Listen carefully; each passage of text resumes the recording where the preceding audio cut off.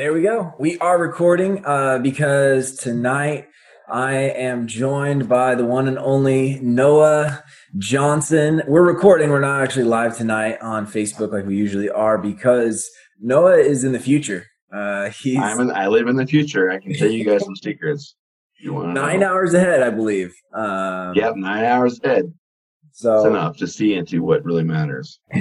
And then we're also here with the one and only newly married, back from his honeymoon, Jeffrey Odell Bonesaw Barnett. Woo!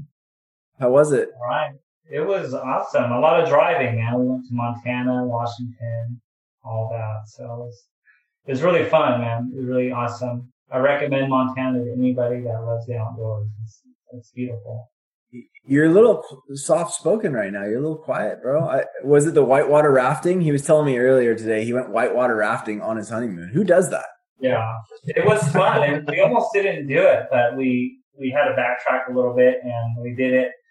And it's like our new, like how you come into marriage with like your own hobbies, but then you kind of come up with a hobby together. So it's like our new hobby together. We want to do it more. So we want to raft. And my hobby on my honeymoon was sitting on the beach and chilling out. That was what we did. There's an interesting story about Noah on his honeymoon. Something he lost. You were in. You went through Bulgaria. You were in Bulgaria, right, when this happened? Yeah. You know what I'm talking about. Oh yeah. I didn't forget that one. Yeah. Can you fill the people in about your story in Bulgaria on the beach? Yeah. So, my wife, she was taking a nap, and I'm like, we're in this like 4-star hotel, and it's just like a rock throw to the beach. So I go there, I'm swimming around, and I had this like Lord of the Rings moment where I went to go swimming, and all of a sudden my ring just flew right off my finger, and I was like, oh my gosh! And I started swimming down to get it, and I couldn't find it. Didn't have goggles, nothing. I couldn't get it, and it caused a little bit of a conflict between my brand new wife and myself. But yeah. And then an interesting experience. Then some hobbit came across it, and the rest is history, right? Well, I was hoping, the hobbit find it, and then I don't know, take it to Soren or something. But at least he could have brought it back to me. The best would have saved me a little bit of trouble and about $400. But wow, man. It was diamond plated, I believe, right? If I'm not mistaken. Yeah, of course, only the best. That's how the missionaries Jesus wants to be poor, so. Yeah. It happened to me, actually, when I was swimming. I don't know if it's the cold water or something, but like I felt my ring was just, even though it's just silicone, I used the stretchy one. I was just surprised, how swimming, I guess that's the danger. Guard it, Jeff. Guard it with your life. That's what I say. Well, here we are, Wednesday night. It's actually, for us, it's Tuesday. For Noah, it's Tuesday late evening. Evening.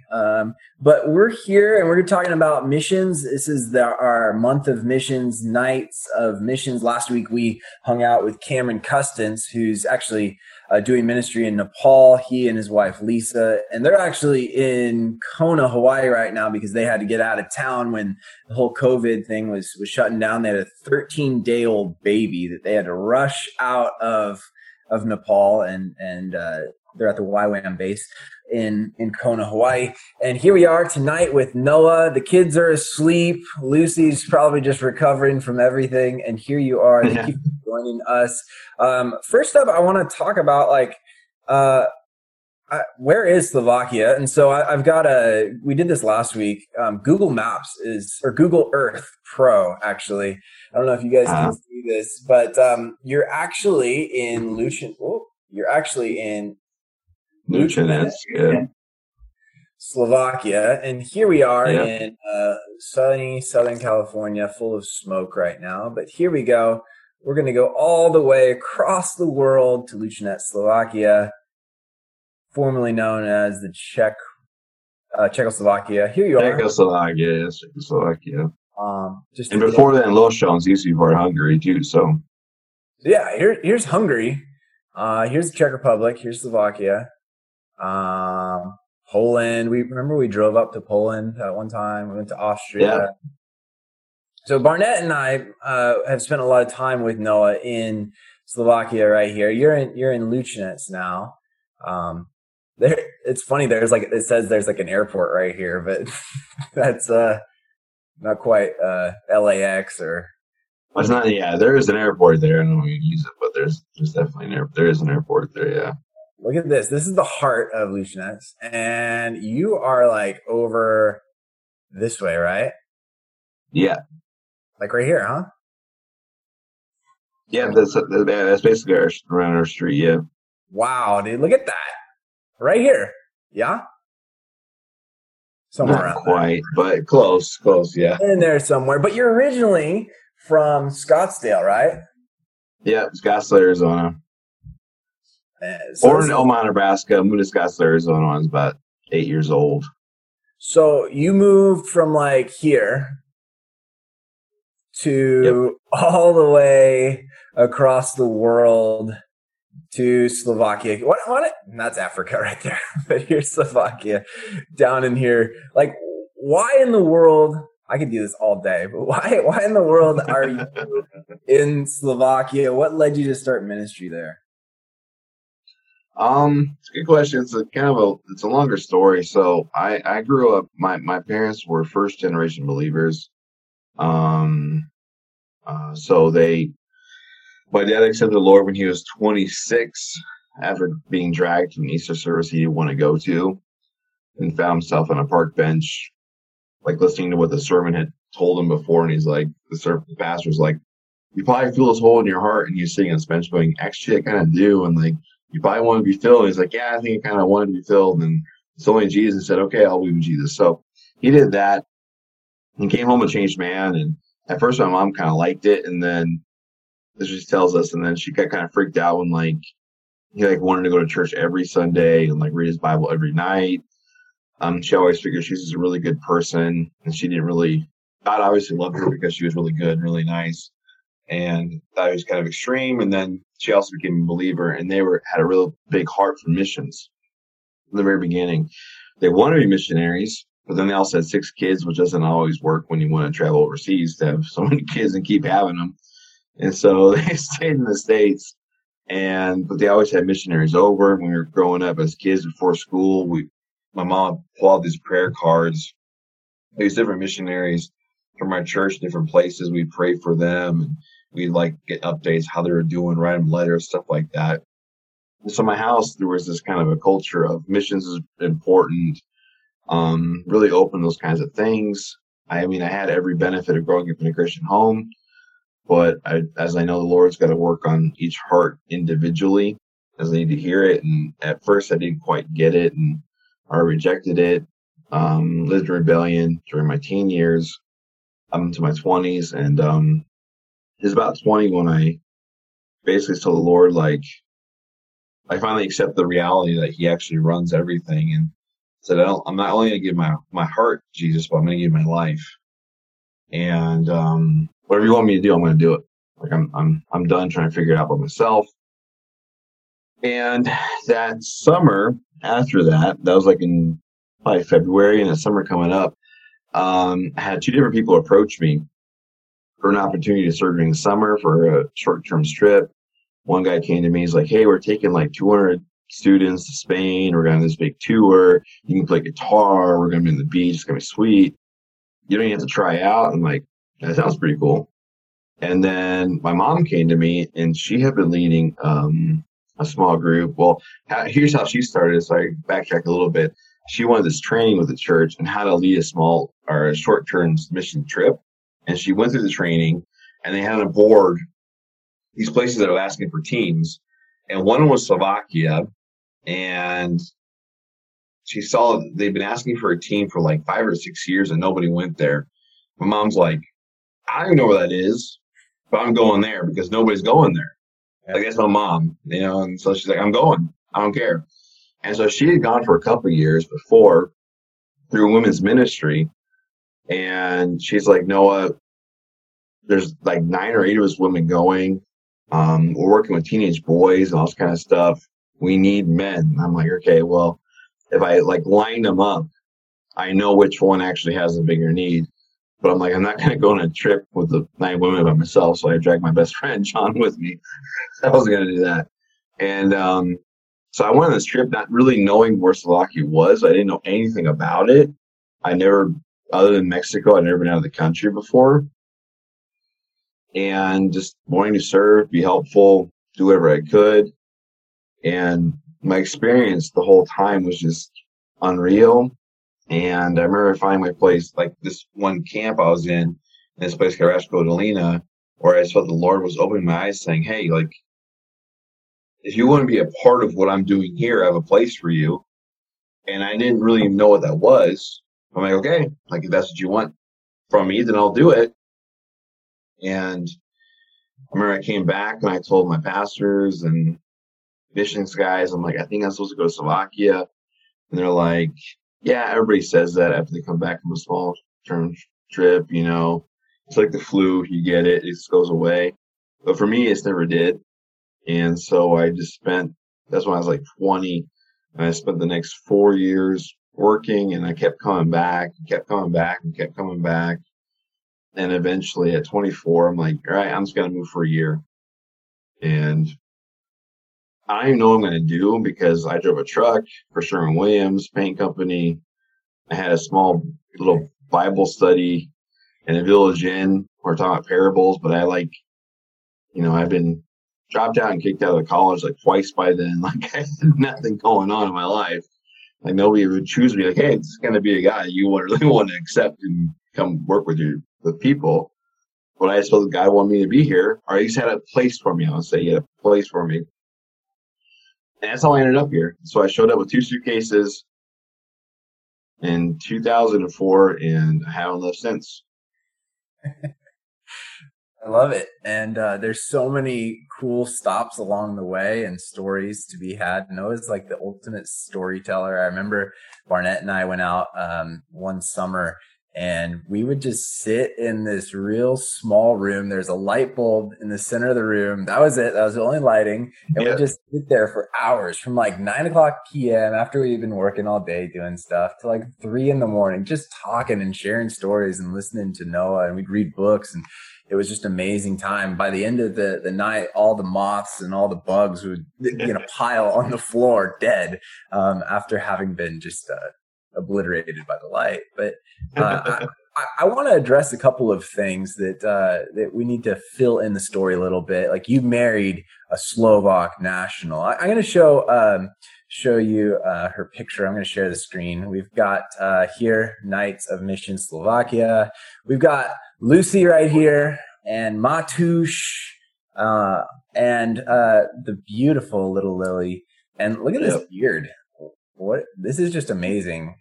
Barnett, have you ever seen Noah without a beard? I don't think I've seen Noah without a beard. Maybe one of his younger pictures, but I think you've always had a facial hair, right? You've always had a goatee at least, or something. Yeah, since I was born. Yeah. Does Matusz have a beard yet? We shave it because it would scare out the freaks a little bit, so we gotta. Well, I just kind of want to know what a couple of things are going on here. What is happening here in this picture? This was a memory from 4 years ago or something like that. 11 years ago, actually. 11 years ago. Man. Yeah. What's going on here? That is a zabiaczka. Is how you say in Slovak, a zabiaczka, which is translated roughly as a pig slaughter. Lucy's family, they kept pigs, and every year, usually like 1 or at least 2 pigs, and we would slaughter them every year. And this is after the process of slaughter. You kill it, you clean it, and that's the clean version right there. I'm laying on top of, and that's when you start cutting them up. And that's when you do, bacon and all your cuts of meat and kielbasa, everything. So yeah, I've done that. I don't know how many times every year for a long time. We've been doing that. And it's Barnett, a fun process. Barnett, you've been to one of these, right? I've been to one, yeah. And people always, they always ask you, like, man, like, when you go to one, do you never want to eat meat again? And I was like, no, it was awesome. Of course, you feel bad for the animal, but there's also an appreciation, when you're connected so closely. Many Americans today we're not connected to our food source. We don't know where it comes from. And so we don't have an appreciation for the life of that animal and how it lived. And, I'm sure this animal lived a lot better life than the way animals are raised here, because they're raised in concentrated animal feeding operations. And so it's a lot healthier kind of meat. And it's definitely an experience. I recommend everyone go to one. Everyone go to a pig slaughter. Well, this one too, I mean, like, I don't know how many details I should get into with this, but it's like, so this is Lucy's grandparents' house, and they would have the pig, and they love the pig. They take care of the pig. You never name the pig because it's food. You can't name the animal. But so you can imagine, there's like 5 or 6 of us grown men. We're sitting like right where that wall is in the back. We're standing right there, and some of us got ropes because you got to catch the feet, and we're waiting for the shot. We're waiting for when the pig gets hit. And when the pig gets hit, we run across the wall. We jump into the sty. We have no idea how the pig's going to be laying. And the trick is, because this is the respectful part, is when a pig dies, it's kind of similar to like a fish. It's going to kind of flail. And when it does that, it can actually damage its own meat. And so what your goal is to keep the pig still as much as you can and hold it down so that it doesn't ruin itself, basically. And so a couple more than once, I found myself standing on top of a pig, almost surfing it, like trying to hold it down just to make sure that it doesn't kick anybody, break their leg or something like that. It's I don't know if this is appropriate for California, but it's a very interesting experience, actually. But what Jeff is saying is true. There is actually, nobody enjoys the killing, and it's not like celebrated, and everybody understands the life is taken, but there is definitely respect for the animal, and everything. Here we use everything. Everything is used. So many parallels here to the Old Testament sacrificial system. But more than people ever wanted to know about pig sacrificing, or pig slaughtering. It's not a sacrifice. Not a sacrifice. It's slaughter. Sorry. What's going on here? Was this modeling days, or we were trying to give people a picture of the real Noah Johnson? Yeah, this is when the Strands, otherwise known as Jeff and Jeremy and the guy Sam, were staying with me, and I was going to preach in this village church, and there's these fields open up, and we were just like talking about the movie Gladiator and walking through the fields. Right. That scene, and so yeah, I think there's actually more. Yeah, I don't know if you're going to show them or not, but it wasn't the only one doing it. But you kind of sound like Russell Crowe. Yeah, Australian accent, but you could be Crowe stand-in. And then the last one I want to show is what is going on in this picture here. Oh my gosh, this picture still exists. That's what's scary about the internet. Is this how you do ministry in Slovakia, right here? Yeah, that's me. Submitting to my authority. This was a biblical leadership, I think, training right here. It's initiation, This is Jeff Barnett right here, by the way. This was. You don't even have to explain this. I wouldn't even try. Don't even worry about it. I'm trying to remember what he led to that picture. I don't remember that either. That's funny. We were just goofing around, I think. Why? No, I think it had something to do with 300 a little bit, if I remember right. Oh, yeah. This is what happens, everybody, when you don't have cable television or the internet, really. Our internet. We had no internet. You gotta make something. You gotta have fun. And, yeah. You only chop wood for so long. That's right. Barnett, you want to move us along here with our discussion here? Yeah, I know some people would maybe you can talk about. We kind of talked about why you're there, but what exactly you do there, and maybe you can provide like a little history. I know you've done a lot of things. You've kind of had a lot of different. You're kind of like Odd Job from 007. You've had a lot of different jobs there, and fill us in what you're doing now, or I guess that'll come a little bit later. But kind of give us a little history of kind of what kind of things you did there. Okay, so when I first showed up, like I said, I really didn't know what I was even really good at. So I got a job teaching English in one high school. It was an economic academy, and so I was teaching English there, like business English and things like that, and also working in English in different towns. as well as I just basically threw myself into like ministry work. Like, I mean, everything from Sunday school to AA, like you would find me just wanting to be involved, wanting to be there, wanting to be present, trying to learn as much as I could. I remember I had a pastor call me once and ask me like, you know, you thought about preaching? And I was like, no, I never thought about it before. And he's like, well, maybe you should because I need you to do it. And it was like, that was like my training. Like, it was like, you're preaching 3 weeks from now. Like, I never preached before. Oh, go figure it out and just like push. Bible study just like, I mean, it just kind of threw me into this thing. And I'm really grateful for a lot of that because it really did train me. It's like a boot camp, you know, it's kind of like you're in it. You just got to do it. You got to figure it out. And obviously God and the Holy Spirit and Jesus were guiding me and thinking through it. And I would say though, probably for the longest time through everything I've ever done, relational ministry has always been for me, like the key. I think Jeff and Jeremy can attest to that. Like I just always love spending time with people, like just going to people's houses, eating food.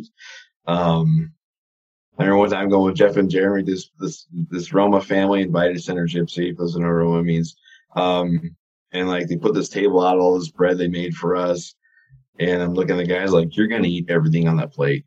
Yep. And like, well, I'm not so hungry. I'm like, I don't care. You're eating everything because we're going to be hospitable. They're going to be hospitable. We're going to be kind. We're going to eat everything. We're going to talk to them. We're going to, whatever they put in front of us to drink, we're going to drink. Whatever they put in front of us to eat, we're going to eat. And we're going to be happy about it because this is a big deal. And so I just spent a lot of time with people. This is how much I could. Either it was teaching in schools, English, or doing private lessons, to playing foosball in pubs, or going and getting Slovak Coca-Cola, which is Coca-Cola, or beer, whatever it was, just spending time with people. And the process has kind of kept changing, where I ended up in a different town, Boca Raton, where we started doing like this tea house ministry, where I started running that and found myself in that kind of a place. But again, it was always a focus on people.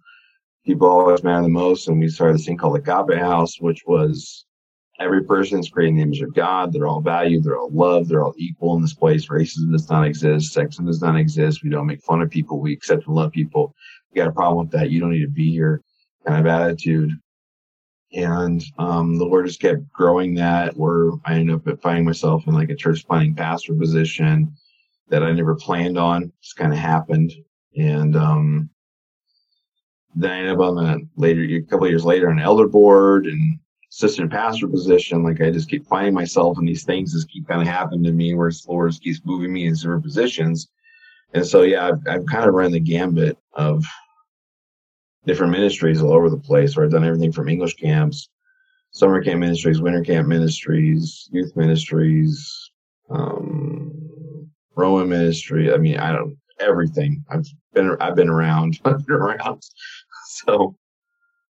And then right now you're currently, I mean, this kind of moves on to our next question about like the best, most recent story, is that COVID-19 hasn't really hit Slovakia as it has in a lot of other areas. And so like, I know the idea of church planting, you starting church plant in Slovakia was kind of halted by some of the government at the beginning of trying to just do virtual church on Easter and everything. But like right now, you guys are like, what's your best, most recent story on like the church that is actually forming, even if you don't, even if we don't call it church, the gathering of people that is happening in your backyard right now?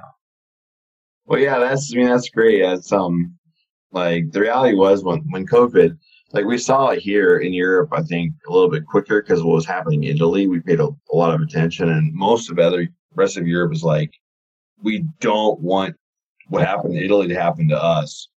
And so things got really strict pretty fast, and almost most of you were like, this is overreacting. It was like over Easter weekend, for example, they told us we can't basically leave our houses. We have to stay home.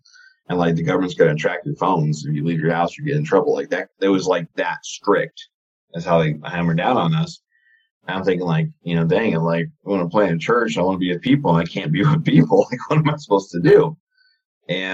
But by God's grace, it seemed like that really worked for us because since then, it's been slowly, everything's just been opening up, and we have to still wear masks and keep distance when we go to stores or indoors and things like that. But everything else is pretty much free. The government's not regulating it.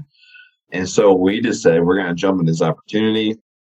And since like the end of June, we're just inviting families and friends to come into our yard, and we'll just eat, talk, have conversations, and our kids will play together. And it's been great. Like it was actually Saturday, we had about 20 people over our house. 4 new people came.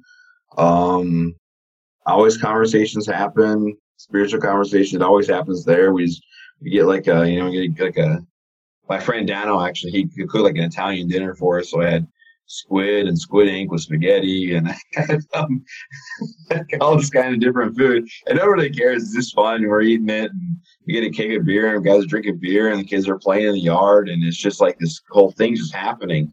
And one of the new guys came, he's like, this is a really great community you got going on here. Like, who would guess, like, somewhere in our town, like, just some guy's backyard is just full of all these people where it just seems to be so free and light. And one of the other guys after the party is just like, thank you, Noah, for keep doing this. I see what you're doing, and I know why you're doing it, and I really appreciate it a lot that you're so willing to do this. And one of the guys, too, was telling me, he's like, you got to have a conversation about what you believe.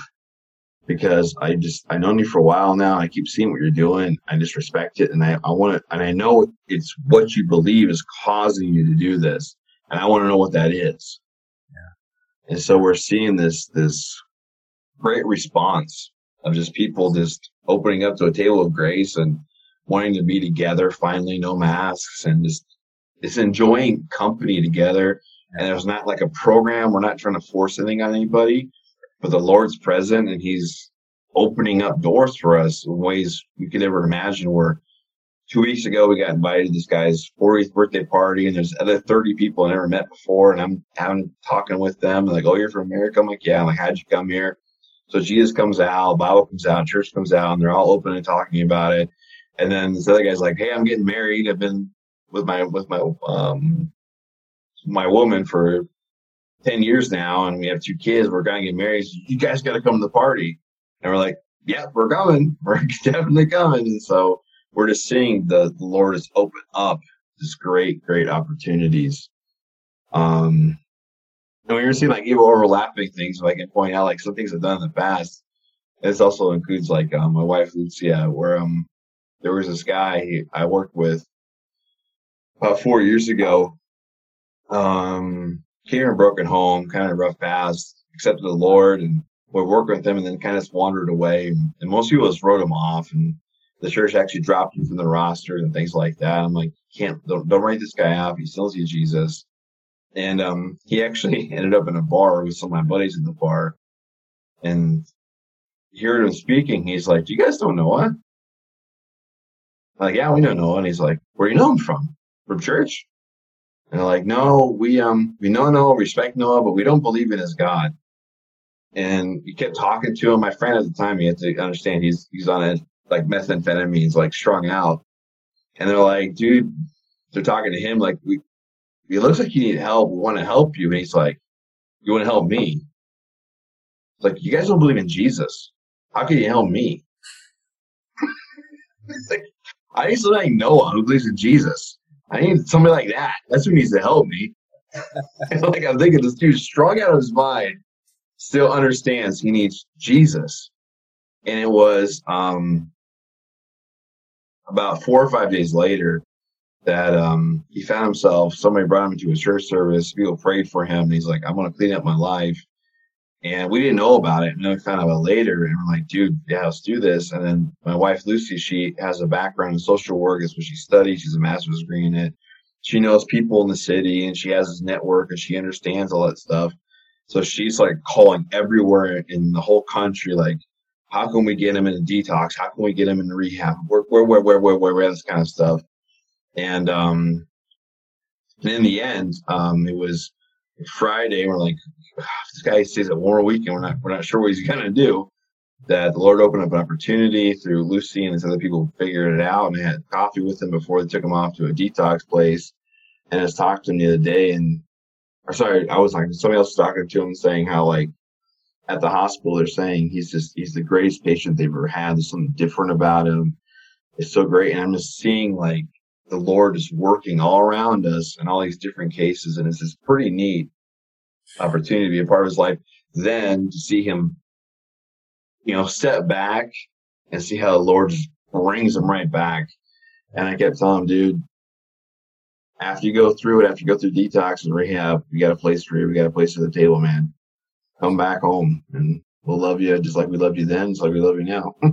I love it. And I love what you're saying here and just the heart behind it. A couple weeks ago, I spoke about 2 Samuel 7 and the building of the temple with David and how he may have had ulterior motives for desiring to build the temple for himself or for his own glory. And we got into a discussion in our community groups about how, like, not all ulterior motives are necessarily bad, but when I hear you talk about the church in your backyard, it doesn't sound like ulterior motives. Like, hey, I'm loving these people so that they become, what I want them to become and a part of my church, tithing members or whatever it may be. It's like, no. It starts with, like, the heart to love people and give them what has been given to me. And I think that speaks to, I asked you what scripture is currently speaking to you right now. And you talked about Matthew. And so it's about relationships. Let's pull it up. And Barnett, you want to read it for us? Here we have just a picture of Noah again, but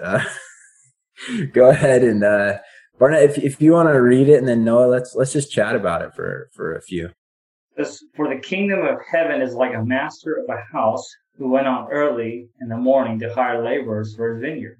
After agreeing with the laborers for denarius a day, he sent them into his vineyard. And going out about the third hour, he saw others standing idle in the marketplace. And to them he said, you go into the vineyard too, and whatever is right I will give you. So they went. Going out again, but the 6th hour and the 9th hour he did the same. And about the 11th hour he went out and found others standing. And he said to them, why do you stand here idle all day? They said to him, because no one has hired us. He said to them, you go into the vineyard too. And when evening came, the owner of the vineyard said to his foreman, call the laborers and pay them their wages, beginning with the last and up to the first. And when those hired about the 11th hour came, each of them received a denarius. And when those hired first came, they thought they would receive more, but each of them also received a denarius. And on receiving it, they grumbled at the master of the house, saying, these last worked only 1 hour, and you have made them equal to us, who have been borne the burden of the day and the scorching heat. But he replied to one of them, friend, I am doing you no wrong. Did you not agree with me for denarius? Take what belongs to you and go.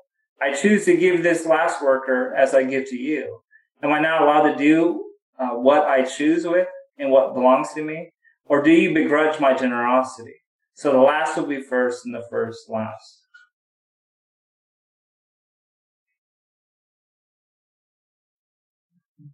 Why did you pick this? Yeah. Why is this speaking to you? There's probably a few things that have been hitting me about this. I've been meditating on it the last couple of weeks. And what hit me was, I think the first thing that hit me was, I remember I would read stories and books when I was a kid, and you always had the group of the heroes and the group of the enemies, and whenever you read it, you always put yourself with the hero, right? You're always the right hand guy, or you read a biography. They talk about war, and these guys are going to fight in war, and they start naming this many people fought, and this many people died, this many people lived, and I always put myself with the people who lived. I remember the one day it hit me when I was that's kind of a big assumption to figure out you're actually the one who lives.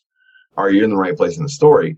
And I realized this story, when Jesus told this parable, most people I talk to, it really ticks them off because it seems really unfair. And I'm yeah, of course it's unfair if you think you're the first one's hired. If you think you're the first one's hired, you're great. But maybe you're putting yourself in the wrong part of the story, because He came out was the fifth time he came out there, and he found guys who did that there all day. So either they ignored him the first time, the second time, third time, and the fourth time, or they slept in. Maybe they're sleeping up a hangover. I don't know what they were doing, but they weren't there. He showed up, and yet he still chose them, and he brought them in. I'm like, that's where I belong in the story. I'm that guy. Because they asked him, why didn't nobody choose? Why aren't you working? They said, because nobody hired us. Nobody wanted us. And yet he wanted them. And I'm like, yeah, that's actually where I belong. And if I put myself in that group, then the story turns from being like, this isn't fair to, oh my gosh, why me? Like, why would Jesus choose me? Because the reality is, in the gospel story, Jesus is the one who's working out there from dawn till to dusk. He's the one who did all the work. He finished everything. He took our debt. He even gave us his own pay. Like, he's given us everything. And he invites us into it. So it should change us from like, why is this not so fair to us, to like a heart of gratitude. And also something I never noticed before. That was the first thing I noticed after reading this passage. I don't know how many times that it hit me. Like I'm putting myself in the wrong place. And the other thing was, the first group, they went in under a contract. Like he said, this is what I'm going to pay you. You're going to work. And I said, okay. I said, okay, that's what it's going to work. Yeah. And when it came time to pay, they saw the other guys getting stuff. The other guys didn't have a contract with the master. He just simply said was, you come and work too. You come, and I will give you something fair. I'll take care of you. Like, don't worry about it. I got you. And so, like, in my mind, it's like one is like going off of agreement law. One is just going off of faith and trust. And the first guys, like the last guys who got chosen, I'm pretty sure when they received that much money for having worked 40 minutes and really making a sweat, like, I think if I was them and I was going home, like, it's party time. Like, I'm going to be so excited. I'm going to tell everybody, dude, I only was there for an hour and this guy gave me the whole day pay. Like, this guy's awesome. Like, come on, let's go party. I got more than I even need now because it isn't. I could just imagine the joy. And yet this first group was like, why them? Why not us? How come we didn't get more? And next one goes, you got what you agreed to. Like, what else do you want? Are you being jealous because I'm generous? And it's like, you can kind of choose, like, what kind of relationship do you want to have with Jesus?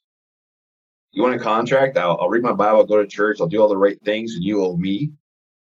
And then somebody who doesn't do that, like my friend Pedro Charlie, he does meth, and what? He doesn't get in, and all of a sudden now the Lord makes all his opportunities, gives him this place to go, and you're going to be jealous because God's grace in his life. You're like, but God, I never did those things.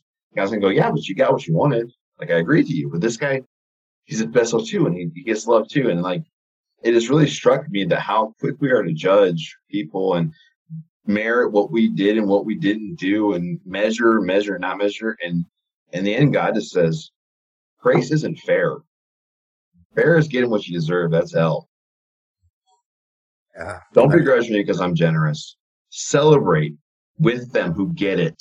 Be happy that they have the same thing you got. That's the point. Be happy with them. Even the ones you don't particularly like. Still be happy for them because they got grace. Because he's generous. And so, like, that's been really, like, in my heart of, like, just, you just got to be graceful. We got to be, when God gives grace, to celebrate. When somebody gets a car and you didn't, so what? Like, he didn't steal anything from you, So what? Be happy for him. Celebrate the grace in their life because grace isn't fair. You got what you needed. So that's basically why it's been like, that's what it's been really doing in my heart. I love it. I think I've heard this argued to promote socialism and in different ways, but I've also heard it explained that this also speaks about the relationship between the Israelites and the Gentiles being included. Yeah. Covenant. It gets really technical and stuff. But it's also, I think it boils down to the idea that we're unworthy servants. Even at the end of the day, I think the Gospel of Luke talks about it, how, like, just because you followed the instructions and did what you needed to do, at the end of the day, you're still unworthy servants because you've just been accomplished what you've been asked to do. I think you're right. It's Luke 17. I remember reading the first passage. Like, Yeah. at the end of the day, you did everything a servant wanted you to do. What are you going to say? We're unworthy servants. You only did what was asked of us. You didn't do anything above that. What are you seeing, Barnett, here? Yeah, I just like the part about, when sometimes it's in our story. Like, for instance, there was a guy named Keith Stringer. He's no longer alive, but he was an alcoholic and he was delivered. Like, he got prayed for and that thing just came off of him just like that. The desire. I know a few people, and there might be someone out there who's dealing with drugs, and you're like, well, that's not my story. I've been praying. I got laid hands on, anointed, delivered, or, whatever, exercise, any of these things. And maybe that's not your story, and you're thinking like, well, why isn't it happened, right? And it's just God deals with us in unique different ways. And if your friend or if Keith, he gets delivered, man, we should celebrate that. It's such an amazing thing. But maybe that might not be your story, right? And what you're going through is going to be used as a testimony. That's what I've kind of learned. If you're going through the hard things, it's going to be like a testimony. It's going to be an amazing testimony. It's kind of like what's going on with our church. Like my friend's church, one of my good friends, Glenn, they were gifted $1 million building. Like they were just, a church in the community saw that they had God's like anointing on them. And they were like, hey, we have this like $1 million facility, like really, I forget what denomination they're part of. And they're like, hey, we just want to like gift this to you, like no strings attached. Like, because they didn't have a building, they're like renting something out. And I could be like, hey, like, well, God, like, how come you're not doing that for our church? Like, we've been meeting and, we've met in a school, we've met in Boys and Girls Club, community center. How come, like, that didn't happen for us? Well, it's because he's doing something different with us, and we're going to have an amazing testimony. And so that's something that I think it trips up a lot of people, including myself, right? When you compare and see, well, why didn't that happen for me? Or how come I didn't get that car or that building or that marriage or relationship, things of that nature. And it's definitely, it comes down to like, well, do we really deserve anything? Or is it simply a gift? I love it. Now, speaking of testimony, I want to do some speed round questions, just real quick, 10-second answers for Noah. These may seem off topic, but it's highly related to what we've been talking about today. Okay. Scales or fur? Fur. Fur, why? All right. Invisibility or flight? Ooh, that's a tough one. Flight. I choose flight. I got nothing to hide. And then lastly, what's more manly, beards or muscles? Beards. Hands down, right? Hands down. Hands Dude, down. I won't say it. Okay. I got a joke, but I won't say it. Yeah, that's okay. But I think this kind of leads into what we've been talking about and pointing toward tonight. Just the idea that it's about people, it's about loving people, it's about experiencing not the idea of comparison, but the idea of rejoicing for people and what God is doing in their lives, even if it's not happening in my life or in the lives around me. It might be happening in someone else's life, and that needs to be celebrated. But Barnett, you want to bring us up to speed with our second to last question that we're gonna talk with Noah about? It's kind of cool. Last week we asked Cameron about his kind of his dream or goal aspiration for Nepal. He's not currently there. He's in Hawaii because they had to leave because of COVID. But kind of the same line of thinking, what is your dream or aspiration for Slovakia? So my dream aspiration would be to see the Jesus is to pull people together in a movement of discipleship of just really like following him. This is what it says. Like, regardless of the culture, regardless of the traditions, this is what Jesus says we're supposed to be doing. Whether it's accepting or loving the poor, the drug addicts, or the gypsy, whoever it is, like we're just gonna follow what the scripture tells us to do. Or things we have to stand against. We're just going to follow what Scripture tells us to do. At the same time, just being loving, to remember Jesus was a friend of sinners. He ate with them. He talked with them. He knew their names, birthdays, stories. He knew information about these people. He cared about them. He loved them. He died for them. And see, a group of people like this who are just serious about Jesus. They're serious about being together, and they're serious about bringing the gospel to the culture and the context of the town and cities they're in, where they'll just love, like we kind of modified for our church plant, the journey one. We say, we're loving our city one person at a time, where they love their city, each person as they come, accepting each person as they come, whatever the story and baggage is. And as these pockets grow, that there would be this network that just be growing of just disciples just going and going and going. And we see this movement of church, of the church. Like at this point, I'm like, I still like want to plant a church, but I want to see a movement of churches. Like our one church is moving together, and we're just loving people. We're like the net, Jesus talked about the kingdom of heaven is like a net, it's drag net, commercial net is just pulling everything through it. It's picking up the bottles and the bottle cans, the fishes, everything's coming into it. Like we're just pulling it all, and we're going to let him sort it out. We're just going to pull it and love it and care for it as it comes. And that this would it grow, and that it would just turn, like it says in Ephesians, like they said about the church, that they were just turning the world upside down. That we'd just be turning Slovakia up on its head, because there's a group of people who take Jesus seriously, but yet they're not jerks, not legalistic.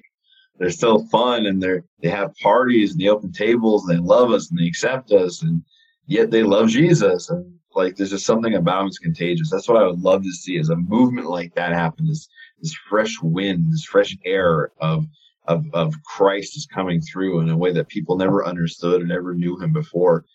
They pull it out of kind of like this dark depression and this dark legalistic Christianity that they're rejecting, and they're rejecting that when I think it's okay to reject that. By rejecting it, they're rejecting Jesus, and I want to reject Jesus because I think he's life, he's joy, he's rest, and he's something completely different than that, and that's what I want them to see. So that's what my hope is, that we would see this movement happen, and people just get to know who Jesus is and love him for exactly who he is, and it's be this contagious virus that is spreading across the country that can't be stopped. No vaccine can stop it. The Holy Spirit working that way. So that's why I mean. That's my heart. That's what I want to see. Love it. And then our last question is, how can we pray and come alongside you? And I know the first thing I have to do, it's on my to-do list. It says stickers for Noah. I still have to get you the Journey stickers.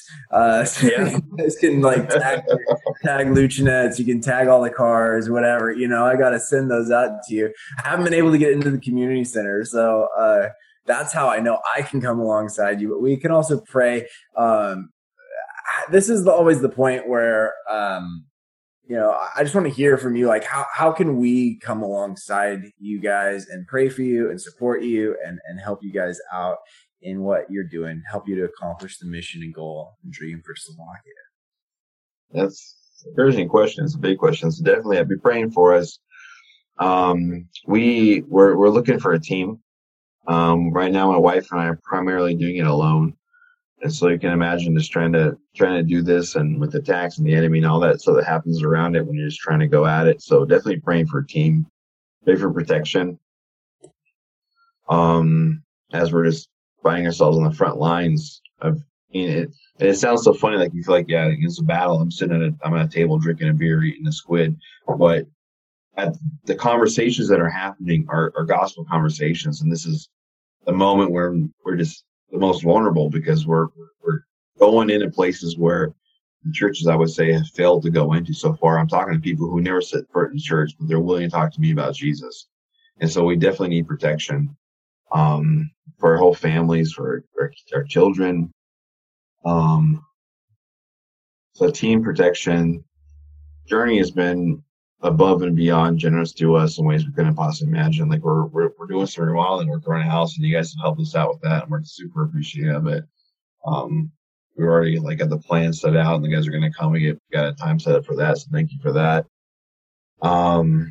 This upcoming season, you're definitely praying for a few things. One is I'm going to start school again. I'm teaching. Those who don't know, I guess I'm doing bi-vocational ministry, so I'm teaching in school as well. So there's for opportunities why I'm in the school with not only the students, but fellow teachers and parents. And this is Most real of them. It's not School of Hard Knocks. This is the real school. Yeah, I'm actually in a school. I'm in an elementary and high school, and junior high. So I'm there. Most people know who I am. I go to my second year, and so the trust has been built, relationships have been built. This is kind of going to be the time when the conversations can really start happening. And so I'm looking forward to what the Lord could open up with that. I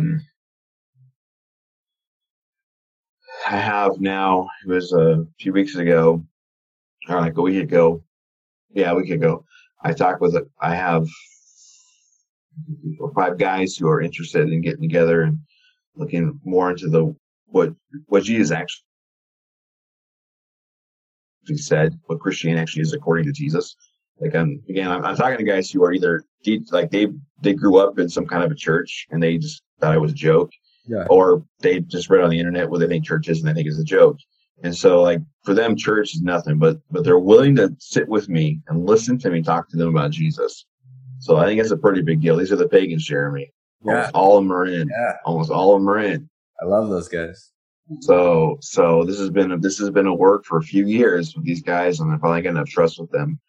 So just pray that the Spirit gives me wisdom and grace to talk to them in ways they can understand, that the Holy Spirit open up their eyes to understand who Jesus really is, see change happen in their lives.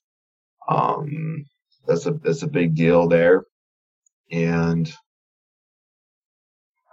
then think of the practical things. All I can say is practical things, but I'm not sure how care package is going to work now. Yeah, I didn't know I was teaching a second year of English, and so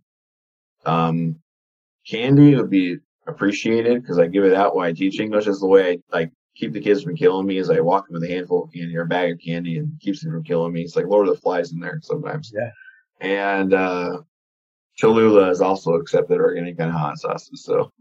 The candy and hot sauce. They're rejected in our house. But also, I want to share. This is always the bane of the missionary. It's always the hard part, and always the not fun part. But it is like half their job is to raise funds. And so I'm going to share with everyone how you can actually do this. How you can support Noah and Lucy Johnson and the mission in Slovakia right here, lovingtheworld.org. You can go here and it's got this awesome website that we have. You can click on here. You can see all these awesome like videos and stuff we have, but click donate right there. And look, you can actually see Noah on the donation page. I just saw that right here. Yeah. Alicia, John, Lisa. And you can make a donation. This is the easiest way you can do it. Click right here, choose a fund. You just scroll down to the Johnson Family Mission. You type like tons of money or whatever, and then add a donation. $1 million. Yeah. But, we do this because, we believe in what is happening through you guys and what God is doing through you in, a place that I have had the pleasure of being at and serving.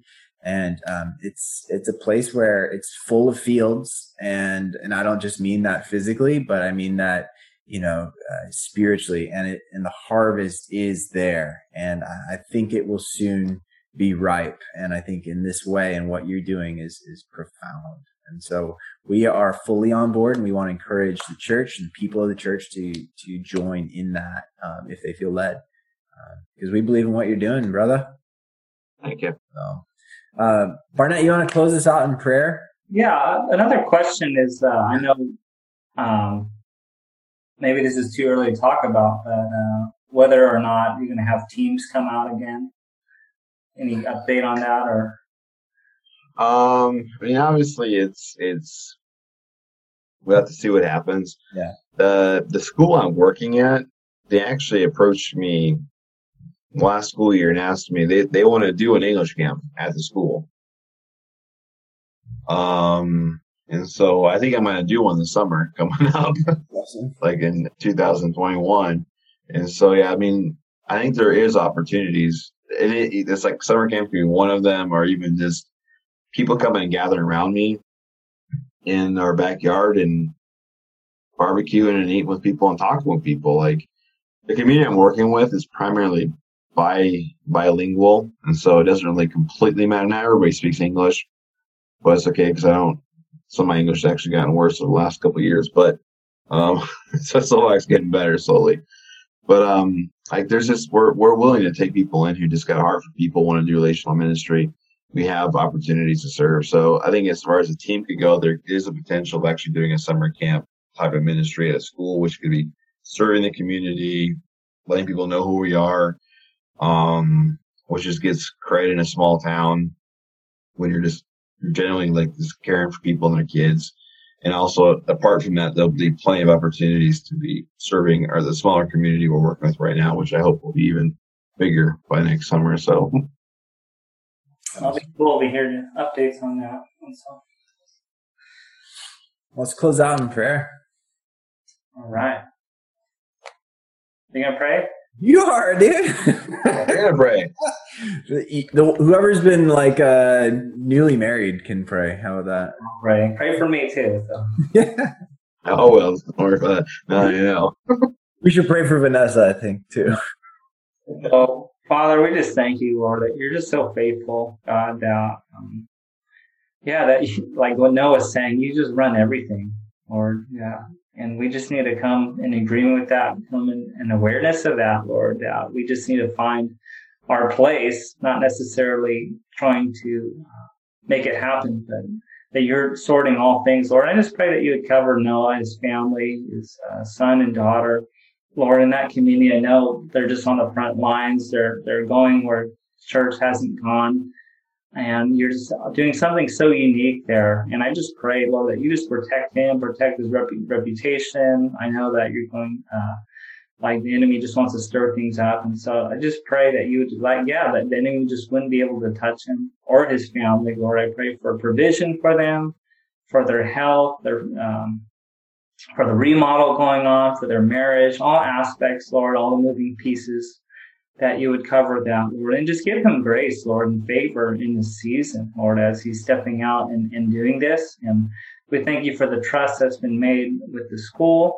And we just pray for favor there and just for just a harvest, Lord. Like he was saying, his vision for Slovakia, that there would just be kind of these cell groups or like this net, Lord, that's just going to reach every person there, Lord, because I know there's a lot of people there that will never step foot in a church, Lord, and so that you would just grow these kind of cell groups and groups of people that are just disciples of love, that they truly want to embody and to go and be the heart of the Father, Lord. So I just pray that you'd be with him and be with us and during these times, and that you would just see a glorious church going from glory to glory. Pray this in Jesus' name. Amen. Amen. Well, thank you so much, everybody, for tuning in tonight. Be blessed, and may God be with you in all your endeavors. We love you and can't wait to see you soon. Don't forget that we've got church in the park coming up, hopefully very soon, perhaps even this weekend. So stay tuned for more information on that, and we'll see you next time. Thanks so much, everybody.